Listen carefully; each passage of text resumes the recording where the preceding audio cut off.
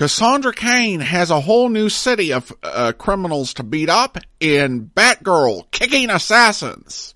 And then Star Trek, the Kelvin universe, boldly goes where someone else has gone before.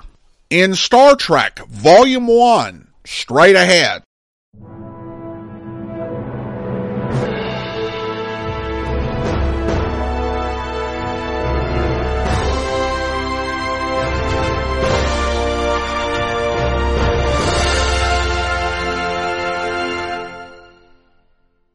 Welcome to the Classy Comics Podcast, where we search for the best comics in the universe. From Boise, Idaho, here is your host, Adam Graham.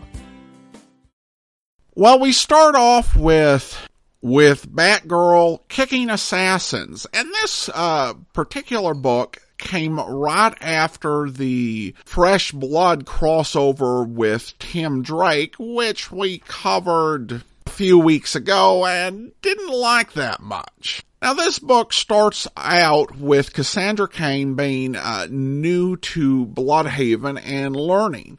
She goes and she trains with an ex-assassin named Onyx.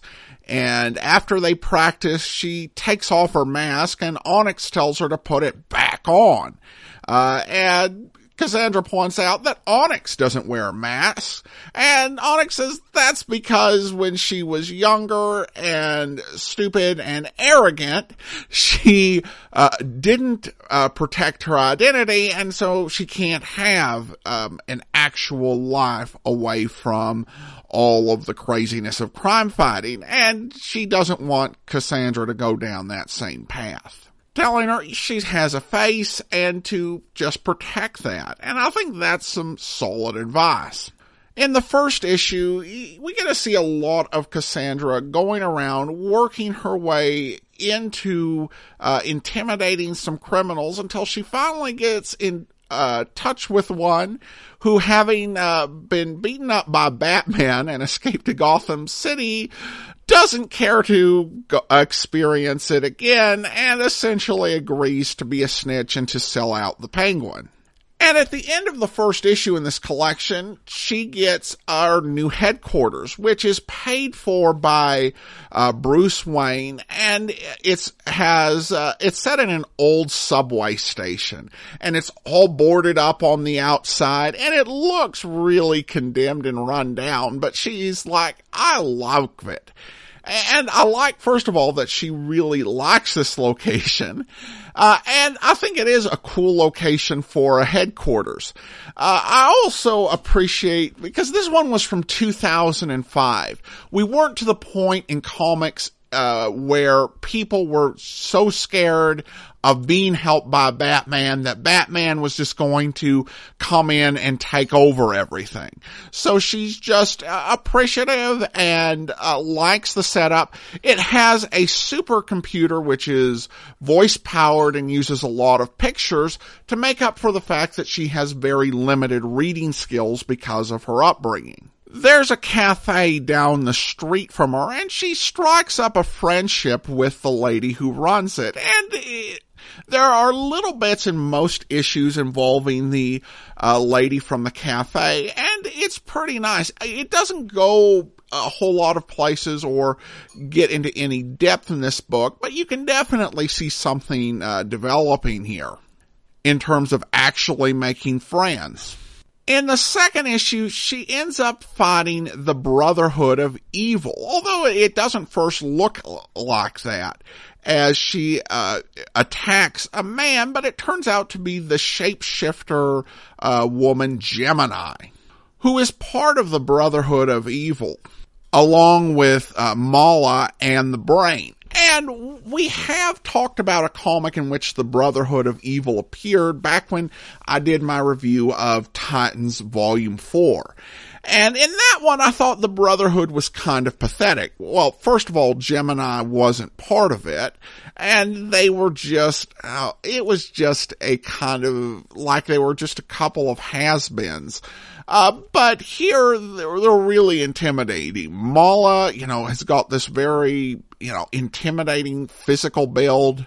even the brain has got kind of like some armor. And, of course, Gemini is very tough. So it's a 3-on-1 situation with them being very skilled fighters. And even though Cassandra's got these amazing abilities, she ends up thrown into the ocean and assumed dead by the Brotherhood. And as she's in the water, she has a vision of Spoiler, who had just died in the comics. Though, of course, Stephanie Brown would get better. And also recalling her childhood, how she was raised to be an assassin, and how far she's come. But she does manage to escape from this with her life, and she gets back to her headquarters, and she sits down and she watches video of the Brotherhood in action. And this was taken from Beast Boy and from others who had engaged them previously. She also notes that Gemini's mother was one of the founding members of the Brotherhood and wonders if Gemini is bad because her mother is bad. And that gets her to thinking about herself and her background with her dad and her mom, whose identity she's not really sure of at this point. She then encounters the Brotherhood again, and having watched the video and learned how they move, she is able to defeat them in pretty much short order. And it's really a good moment for her because essentially she's not taking down a single supervillain. She's taking down an entire supervillain team. And I like that they didn't have her do it in the first encounter because it makes it a bit more believable and relatable and shows how she is able to adapt.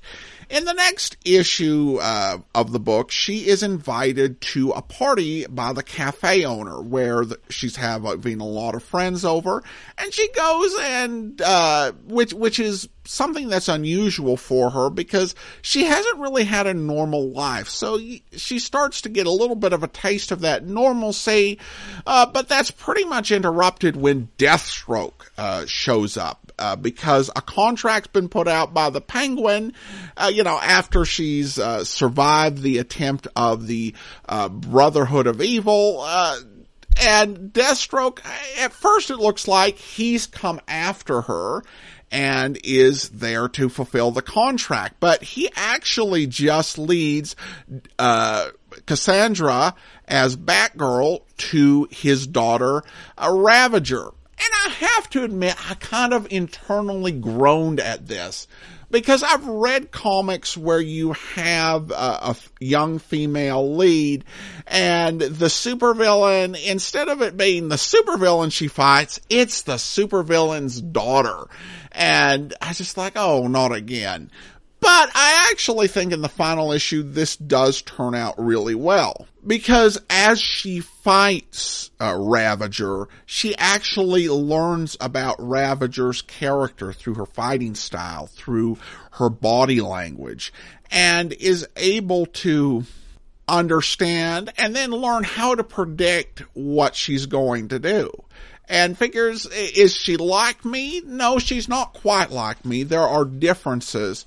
And it's interesting how she is able to detect all of this from body movement and fighting style. And that makes her a really different sort of character, and it's really well handled and well written. And it ends up in a situation where, in order to avoid someone dying, Cassandra takes an action that essentially alleviates the threat of her being killed at the moment.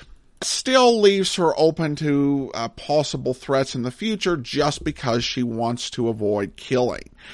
Overall, I continue to really enjoy the Cassandra Cain books. This particular book shows that the whole Fresh Blood crossover thing was just entirely unnecessary, particularly from Cassandra Cain's perspective. Because essentially, if you hadn't had that crossover, this is where the previous two issues would have gone. And the way she views the world and interprets stuff is really unique. So I continue to enjoy her mid-2000s run as Batgirl, and I'll give this book a rating of classy. Now we move on to Star Trek Volume 1. And this one comes from the Kelvin universe. Now, to understand what I mean by the Kelvin universe is these are based on the reboot Star Trek films, where there's this alternate timeline that was created when Captain Kirk's father died on board the USS Kelvin. So this is set in the timeline that creates. And when it comes to the Kelvin movies, it seems to be that you either absolutely love them or you hate them with the fury of 1,000 suns. My thoughts on it is that it's kind of okay. I thought the first movie was flawed, but it still had a lot of fun in it. The second movie wasn't completely horrible, but it had so much stuff in it that was stupid and felt like a recycled, much lesser version of Star Trek II, The Wrath of Khan. But then I thought Star Trek Beyond was really, really good. And, that appears to have been the last film in the series, so it left on a high note. So I have mixed feelings on it. I still prefer the original universe, but since it's an alternate timeline, you can kind of have your cake and eat it too. You don't have to totally exclude one to enjoy the other. Now let's turn to talk about Star Trek Volume 1. The Star Trek ongoing series began with the idea that they were going to take stories that had been done in the original series universe and then redo them in the Kelvin universe, which didn't strike me as an immediately bad idea. This book, there are 2 different stories that were done over the course of 4 issues. The first is Where No Man Has Gone Before. This story focused on a friend of Kirk's, Gary Mitchell, obtaining some extreme godlike powers after an incident occurred in space.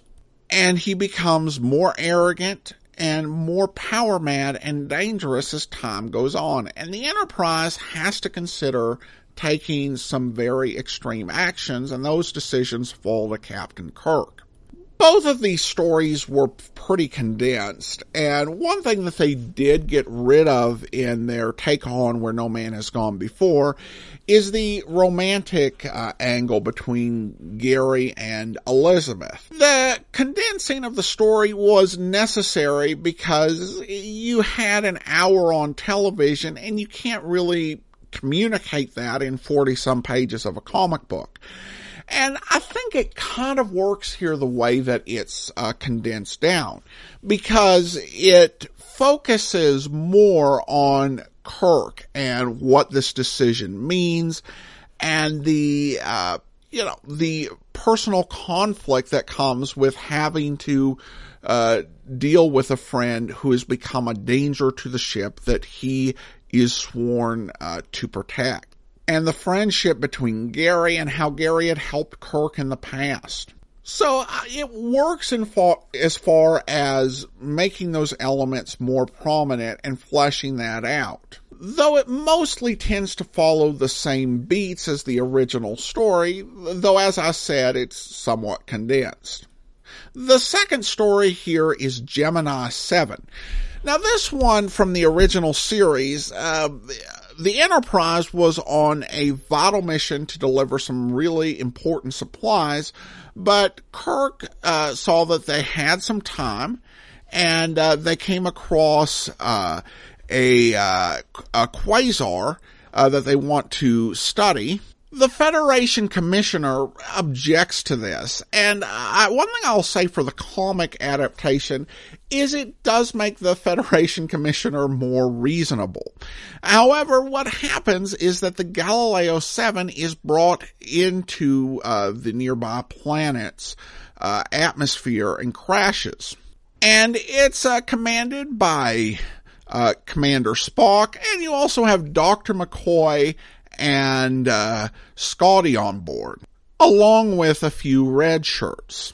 And the Enterprise wants to locate them and to save them, but they've got a limited amount of time because lives depend on them getting to their destination, as they're carrying vitally needed medical supplies. The adaptation here really does miss the point of the original story, because this was really a Spock story. This was a chance to see how Spock commands, how Spock deals with leading a crew of humans. Because the original Starfleet crew was pretty much all humans plus Spock, from what we saw in the Enterprise.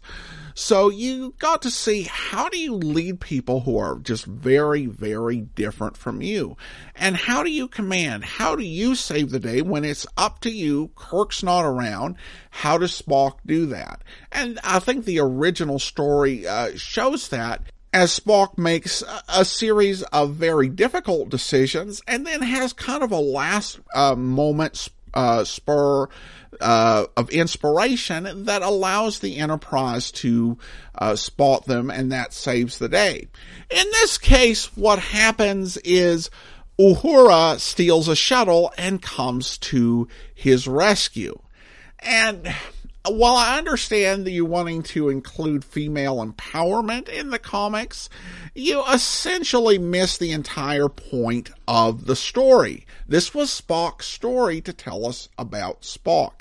Though I think with the movies and the way they played out, it may not even have been as necessary. So you may have been telling a story that was somewhat pointless to adapt in light of the events of the films. And then you get this line from Kirk once they get back onto the ship, where he tells Spock and Uhura that he is confining them to quarters for hours of shared confinement. So cheesy, and in a really bad way. This wasn't the worst thing in the world, but having read it, I really question the wisdom of adapting Star Trek TOS stories with really minor changes. You know, if you're going to do a story and there's something in the universe and the way these characters are that produces something different, that produces a twist or something that we didn't see, then I can see the point of that. But telling original TOS stories with slight variations, that doesn't work well. I should also point out there are some issues with the details in the art, because Chris Pine, who plays Kirk in the films, has blue eyes. Zach Quanto, who plays Spock, has brown eyes. And yet the artist managed to actually reverse that a few times. And so that's not the hugest factor, but overall I will give this one a rating of not classy. It has some detail issues and just doesn't add a whole lot to the stories that it adapts, and so feels kind of pointless. It makes one maybe a little better and another maybe a little worse. But there needs to be a bit more originality than just pure rehashes. But we will give Batgirl Kicking Assassins a rating of classy. She's a fun character, and there are some very original things about her that are brought out in this book, and I like a lot of how this character comes along. All right, well, that will do it for today. Join us back next time for another episode of the Classic Comics Podcast. Remember to rate and review the show on iTunes, and send your comments to classiccomicsguy@gmail.com, and be sure and follow me on Twitter at Classic Comics Guy. From Boise, Idaho, this is your host, Adam Graham, signing off.